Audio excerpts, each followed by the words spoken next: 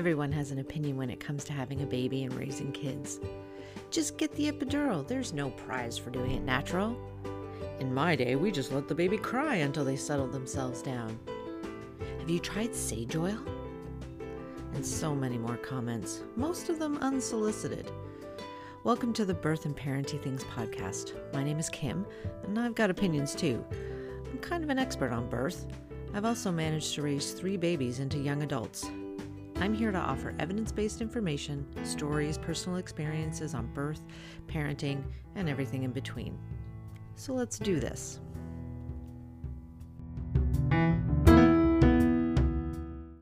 Okay, let's try this again. I'm not going to tell you what happened when I hit record the last time I tried this. All right, so what has been going on? Let's see. Oh yeah, I'm fully vaccinated, blah, blah, blah, blah, blah, blah. God, I'm so happy about that. Got my second shot yesterday, got Pfizer. Look at me. So I got my second shot and my arm is ridiculously sore and everybody's going to be, what was I talking about? Oh my God. So I got my second shot and everybody's saying that, oh my God, the side effects. Well, I literally have no time for side effects. I currently have a sore arm and maybe a headache brewing. I'm not entirely sure. I had some tea this morning, so that it seems to have calmed that down. So probably not shot related, but I also have I have to take my uncle to a CT scan today. So I'm going to need every ounce of patience and energy that I have to get through that. Thankfully, he was feeling a little bit better when I talked to him on Wednesday. So fingers crossed. And I got to teach tomorrow. So I'm teaching a second class tomorrow. So I'm very excited about that, to teach that class. And just take a listen. Do you hear anything? No, because I'm in the house by myself. The children are gone. My 2 sons, now that both my sons have work, they are at work at the same time. My middle son, oh, Jack's still here. You'll hear him. My middle son is working at McDonald's, I think I mentioned, and he just wants part-time. He just wants a little bit of pocket money. You remember pocket money? He just wants a little bit of pocket money to, buy his stuff with, because I can't keep footing the bills for him. And plus, the bigger he gets, the more expensive the stuff he wants is. So that can't happen. But he gets his schedule for next week and he's got 39 hours, not 40, 39. Because at 40, they have to start paying him as a full-time employee and benefits and shit. So, oh, sorry, I didn't mean to say that. And yeah, so he's got 39 and boy, is he pissed.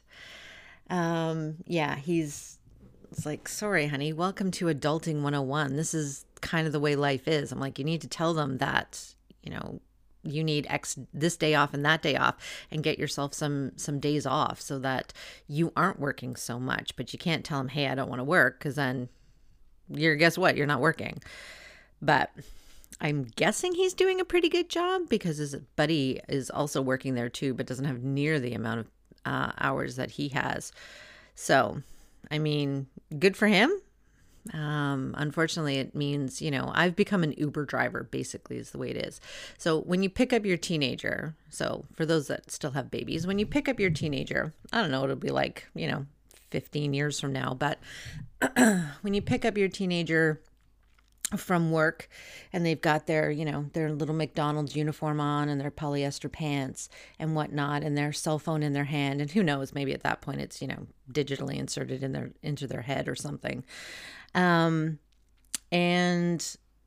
that's basically what they do. They get on their phone because they haven't been on it all day, because they haven't been able to be on it. They get on their phone. That's all they're doing. And you're driving along going, so how was your day today? How was work? Blah, blah, blah. And you're, trying to engage them in conversation, and their face is in their phone and they're like, yep, yeah. I'm like, I don't even bother trying anymore. My poor My poor mom picked him up yesterday. And yeah, she just talked his ear off. And I'm not sure how he felt about that. Don't care. It's the only way he's going to get picked up. And yes, he could take the bus. It's basically 5 minutes from our house. He could technically walk home, but it is quite hot. But for now, with COVID and whatnot, I'm trying to be just a little bit more cautious. So I'm trying to drop them off. And yeah, they need to have freaking driver's licenses too. But I've sort of laid that into the hands of my ex-husband. So whatever. And speaking of my ex-husband, that is where my daughter is. She's off to the cottage with him and his family this week. So that's fun. Not the week, just the weekend. And yeah, now I'm getting divorced. So we're currently just separated. We've been separated for 8 years. But he has recently asked for divorce. So that's fun. Whatever. It is what it is. And for some ungodly reason wants to come into my house and see if there's anything he left behind when he stole out in the middle of the night. I took the kids up to, I did a training in Blue Mountain because I used to train doulas a million years ago. And I went to did a doula training in Blue Mountain and then came down to get them after he had them for a couple of days. And while we were gone, he went through the house and cleared everything out and whatnot. He'd already left, that was fine, but he came to get the rest of his stuff. And now 8 years later, he wants to come in and rifle through the house again to see if there's anything he wants.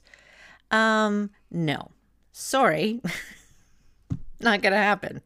I'll see if there's anything in the crawl space for you, but no, you're not coming back in. Sorry. I'll give you the stereo. He wants the stereo, which is fine. It's not like I ever use it. God knows if the thing even works. It's probably so cluttered with dust, but whatever. I'm like, no, you're not coming into my house. So it's been kind of a roller coaster ride of being really, really up and being really, really down and then being sort of neutral and then being up again. So clearly right now I'm in an up phase, so that's all right. So I was sitting there last night and I thought, I don't really have a topic. So what the hell topic am I going to do? So I thought maybe, since I was just texting with my daughter who's on her way in the car on her way up, and we're trying to figure out if she has enough data to be able to watch Love Island tonight, because that's what we do. We've been watching Love Island. Don't judge me. It's hilarious. And I get to talk. When I watch it with my kids, I get to talk to them about what real relationships are supposed to be like. Of course, being divorced, I'm not really an expert. But I get to talk about how, women should be treated and things like that. So it's kind of a good sort of learning lesson. Plus you just get to laugh because these people are so incredibly ridiculous. But anyways, so, texting with her, I thought, you know what? Maybe we'll tell her birth story today. So I haven't really, I'm 21 episodes in and I've only sort of alluded to a few things in the births that I have done myself. And I heard someone say, God, I love listening to birth stories. So I thought, all right, well, let me tell you my birth story. So I'm going to start with hers, and then maybe next week, if another topic doesn't sort of jump into my lap, I'll tell my middle sons, and then again, if a topic doesn't jump into my lap, I'll talk about my first son. So we'll go from sort of good, great, not so great. All right. So my daughter was born at the end of August, and we were actually, because I had already known what the deal was with inductions, I'd already been through it twice already. It kind of made sense. We didn't have gestational diabetes. We didn't have any reason to do it beyond the fact that it was something I was already aware of. It was, I guess, the devil you know, right? Not that I think inductions are bad, to be completely honest. I 100% don't. Probably one of the few doulas that doesn't. But I think there's a time and a place for them. Now, in our case, Allie was, in our case, she was measuring big as well. And of course, my first son was, just under 10 pounds. And I was I'll be honest, I was a little terrified that what happened the first time would happen again. So we ended up being induced. I think she was actually induced on her due date. I think my middle son was a little bit before, and she was actually on her due date. So we went in, pretty sure it was a Friday, to be honest, went in to have our waters broken. So we didn't have midwifery care this time. We did with my first son, but for my other two, we went with obstetrical care. Went in, and I was to have my waters broken. No problem, had those broken, and then walked around for a little bit. So this was right now the way inductions go. You kind of get your waters broken if that's the spot where you're at. You get your waters broken, and then Pitocin is automatically started. 16 years ago, almost 17 years ago, you had your waters broken and you were walking around. You walked around for a bit. So we broke the waters in triage. We weren't actually in a room yet. We broke them in triage, and then we got admitted into a room, dumped all our stuff in the room. And where we birthed it wasn't a birthing center per se, but it was sort of at the time, it was a little bit more upscale than, say, old school labor and delivery units. They're all sort of like this now, but at the time, this particular hospital, this was kind of new for everything. And actually, this particular hospital's birthing unit just closed down, which is really sad because they were one of the few in Toronto that actually did water birth. So it's really upsetting. Were doing water births for probably a couple years. They redid the entire unit, had tubs and all of that stuff installed and whatnot, and then they just closed it down. And it was like, okay, that makes zero sense. I don't know what kind of money you think you're saving at that point, because the birthing unit that they kept open within this same health network is crap. But whatever.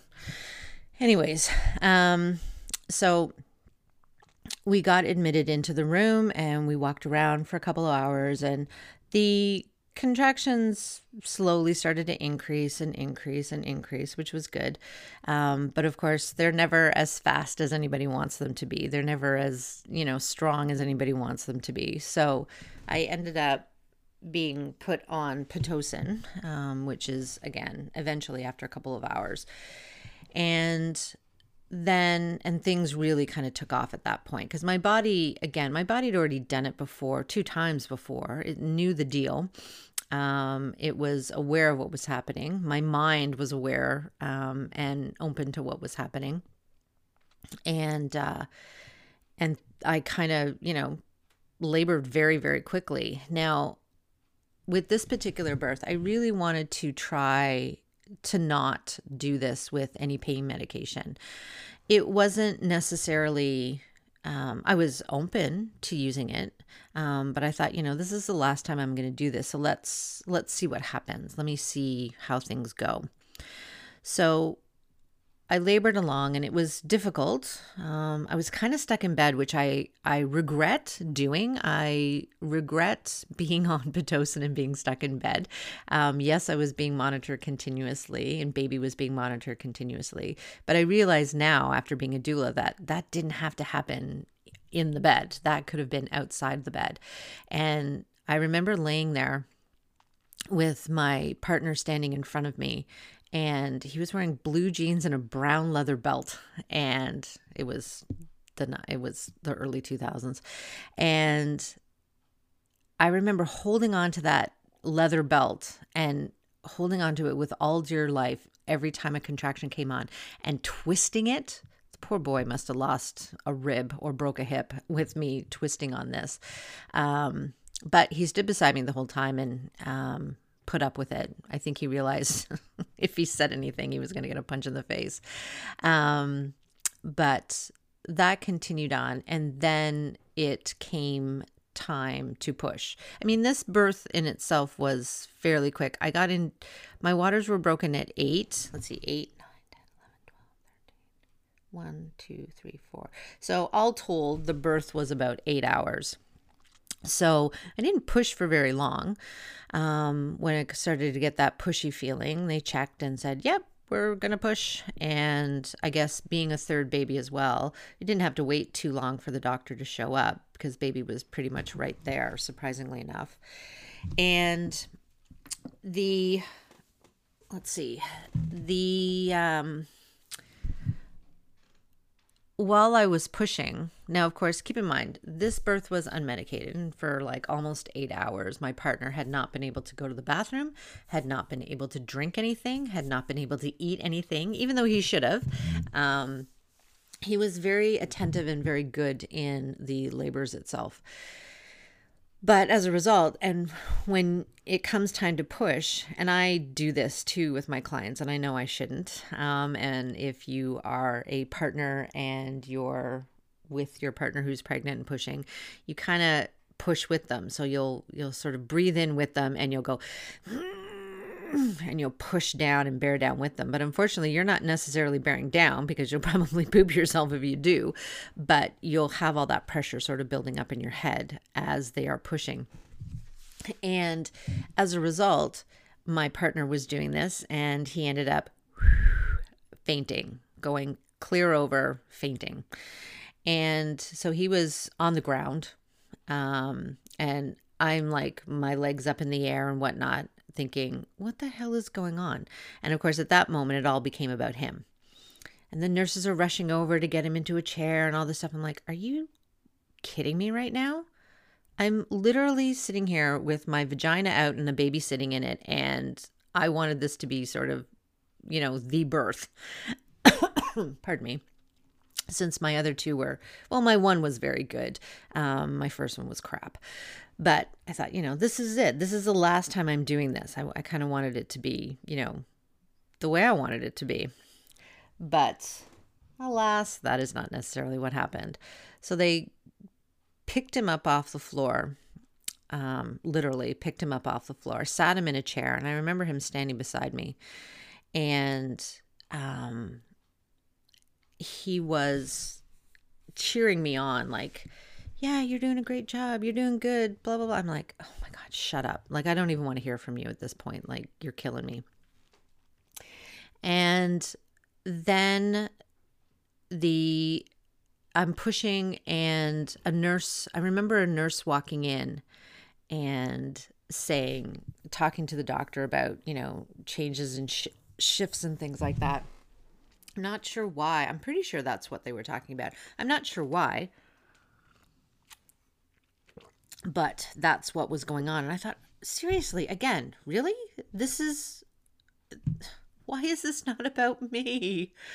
And then she came out and she went straight on my chest. And I remember sort of having her there. And we had a couple of names for her. We weren't sure what we were going to call her. We had, she was easier to name than the boys because when your husband's a teacher, tons of names are immediately eliminated, just because of a certain kid in his class.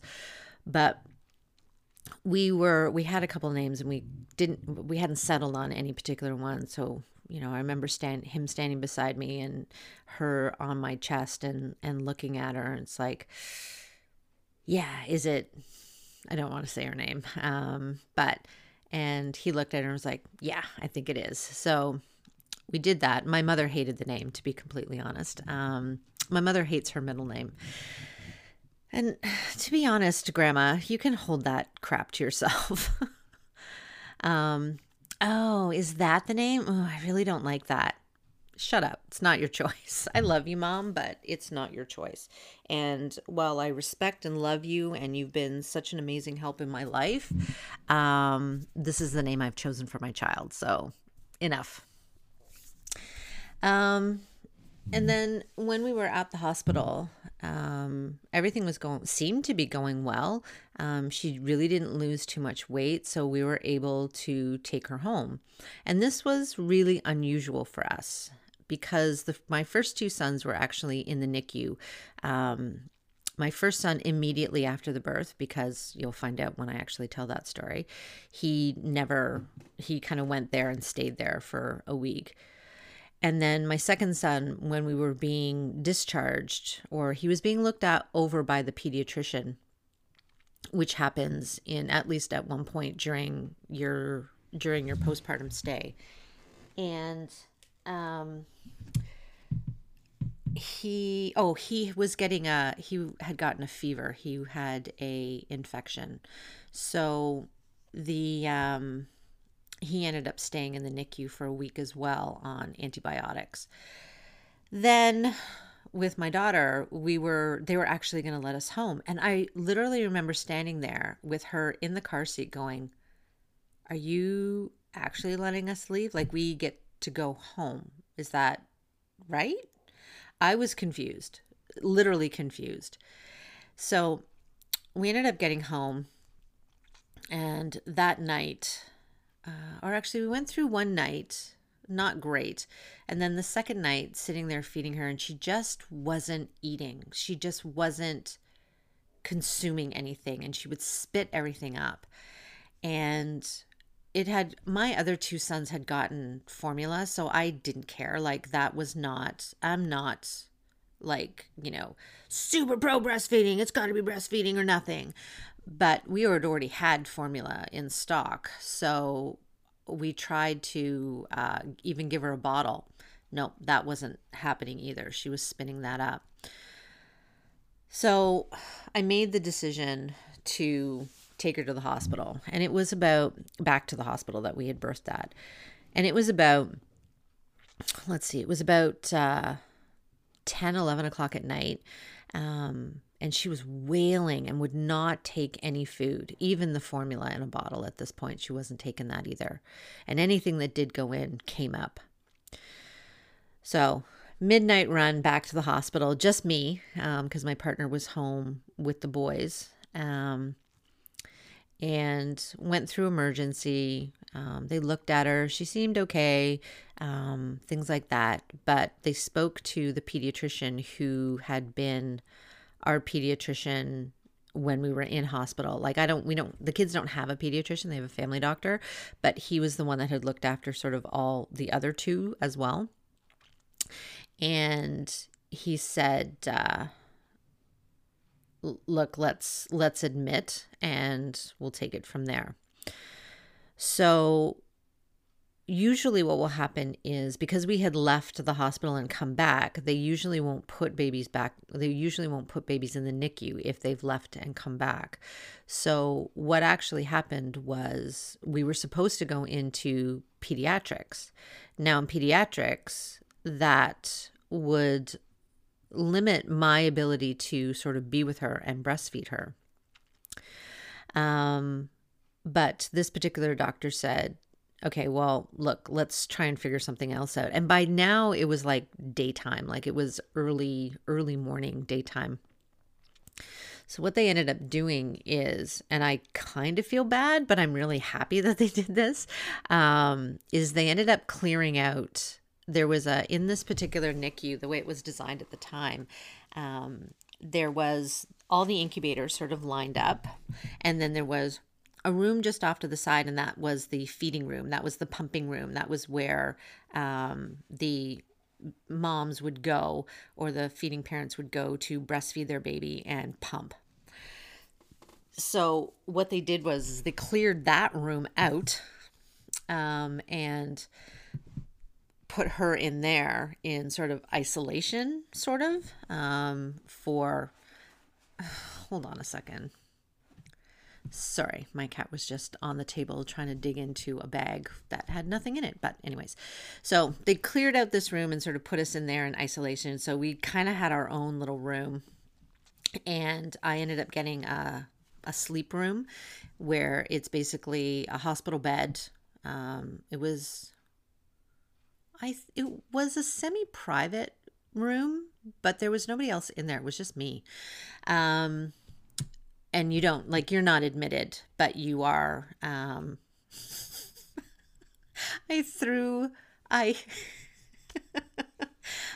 get my cat off the table, I threw my breast model, my boob model, at my cat, and he's now picked it up and is walking around the living room with it in his mouth. This is the life of a birth worker. Anyways, so I had a sleep room and I was in there. So they don't feed you or anything. You're not admitted. You can come and go as you please. But so I was in there and feeding her constantly. And it turns out, so she had lost a significant amount of weight it was more than 10%. She was losing weight sort of fairly quickly. And because she wasn't eating for like days. And I mean, I felt awful, but I'm also proud that I was like, nope, this isn't right. We got to go get this fixed. So when we went back into the hospital, I was sort of with two lactation consultants, helping and supporting. And what it seemed to be happening is every time she opened her mouth, her tongue would go to the roof of her mouth. So definitely not tongue-tied. And what would happen is, because you can't necessarily see what you're doing, my nipple would slip underneath her tongue, which meant that she wasn't actually getting any food out of my breast.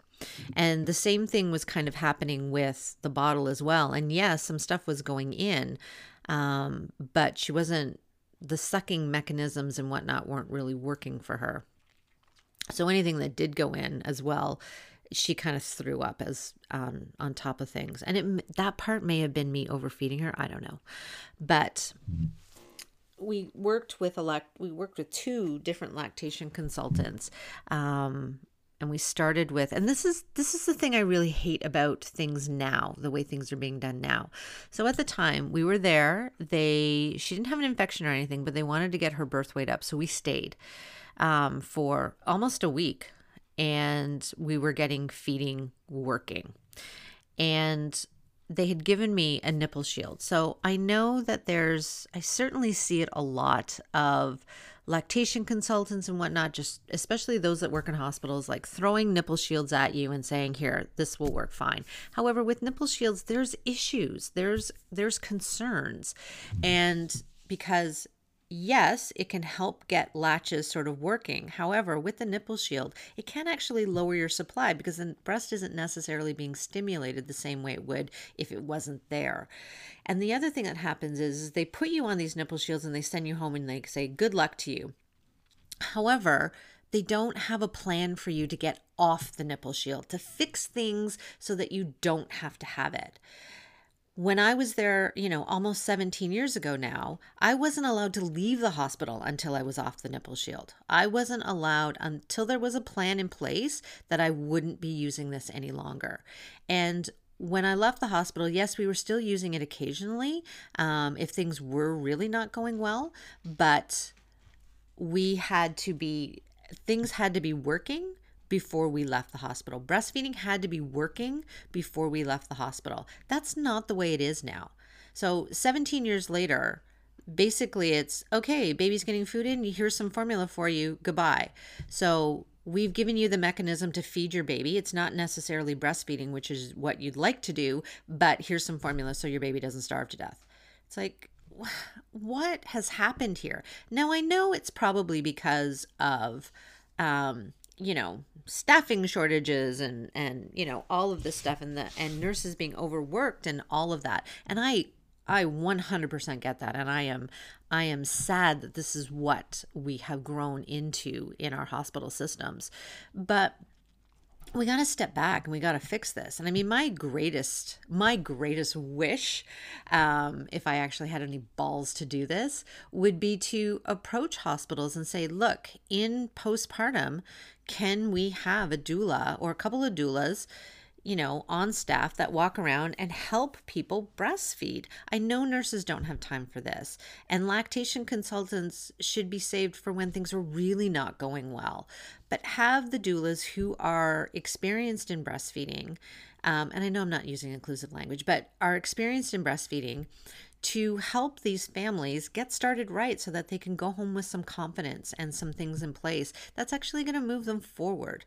But that's not what's happening, and that's not likely what's going to happen. So yeah, after almost a week, I think it was about a week, we ended up, feeding was going well. She was back to her birth weight. We were moving in the right direction. I used the nipple shield maybe every now and then. And then we were able to go home and sort of start our lives together. But that feeling of, when we walked out of the hospital with her the first time was like, are they going to stop us? I feel like they're going to stop us. I don't know if there was something in me going, we shouldn't be leaving. But we certainly did end up going back. So that is the birth story of my one and only daughter, who is an absolute wonder and a joy and the love of my life, as all my children are. I fed her at the chest for 9 months, the longest I did with all my kids. And I really enjoyed it and I really liked it. And it was really sort of a special time between the two of us where we could just sort of stop. The world could stop and piss off for the small periods of time towards the end, especially when we were actually feeding. So, yeah, she's almost 17 years old. She will be 17 next month. And she is funny and smart, and she is a social justice warrior. She will tell you if you are being an ass right to your face. She maybe has a little too much confidence, I think. And it's funny, many years ago when she was quite little, because she was ridiculously adorable, big, huge blue eyes, blonde hair, I took her to a modeling agency, or like talent agency, and and she was very excited about it. She wanted to be on TV. She wanted to do these things. So we went, and of course, yes, she was ridiculously adorable and beautiful, but she also looked like everybody else. Like, I guess they were going for something completely different, which was fine. But boy, was she sad. And we were driving home. She's in the back in her car seat, and she's maybe about 7 or 8, maybe at this point. And yeah, she was kind of in tears. And of course, I had to, boost her up and talk her up and whatnot. And it was kind of at that point that her whole sort of thing changed, and she just became this, powerhouse, kick-ass kid who, had an overinflated sense of how awesome she was. Not that it's necessarily overinflated, because she is actually awesome, but it's almost like that took any shyness or self-doubt or anything in her head and shoved it straight out the window, because she is very self-assured and very, very self-aware of who she is. And I love that about her. So I think, while I regret having taken her, I think it was maybe a good idea, and got her sort of getting to this point where she's an amazing, amazing kid. And yeah, that's the story of my daughter. So, yeah. If anybody has any stories they want to share, you Barbados person, if you want to email us at birthandparentingthings@gmail.com, please feel free. I'd love if anybody could, right now, just, go to, if you're listening on Apple Music or Apple Podcasts, just go down and click a review in there, or give me some stars. I have no review, no stars, no nothing. It would be super awesome if you could do that. And let me see, you know what, I have no star reviews, but I haven't even reviewed myself. What? I'm an idiot. Anyways, so maybe next week, again, if nothing sort of comes up in the meantime, maybe next week I will I'll tell you my middle son's birth story. It's is very quick and boring. I may have to have a second topic in there as well. And also remember that if you are pregnant and you are looking for some learning, I have on the TorontoDoulaGroup.com/video-classes, there is a self-learning portal there. And there's a video on inductions, medical inductions, and I also have two videos on our freebies page or through the same learning portal. That is, we'll have for creating a birth plan and a hospital packing list. So not just there is a printable hospital packing list that you can get with it, but listen to the video because it'll talk to you about sort of why we're suggesting these things. So you can do that through torontodoulagroup.com/freebies. All right. So check those out, and don't forget to follow me on Instagram at Toronto Doula Group. And yeah, just go now and just hit those 5 stars and hit subscribe. And yeah, just hit subscribe, because even if you never listen to another one of these again, it still comes up. So that's it. I am going to, I don't know what to do now with my house that's all empty and quiet. I should probably clean something, I suppose. Blah. Anyways, have a good one. Stay safe, wash your hands, still wear a mask. We're still not out of the woods yet. And I hope everybody has a good one. Bye now.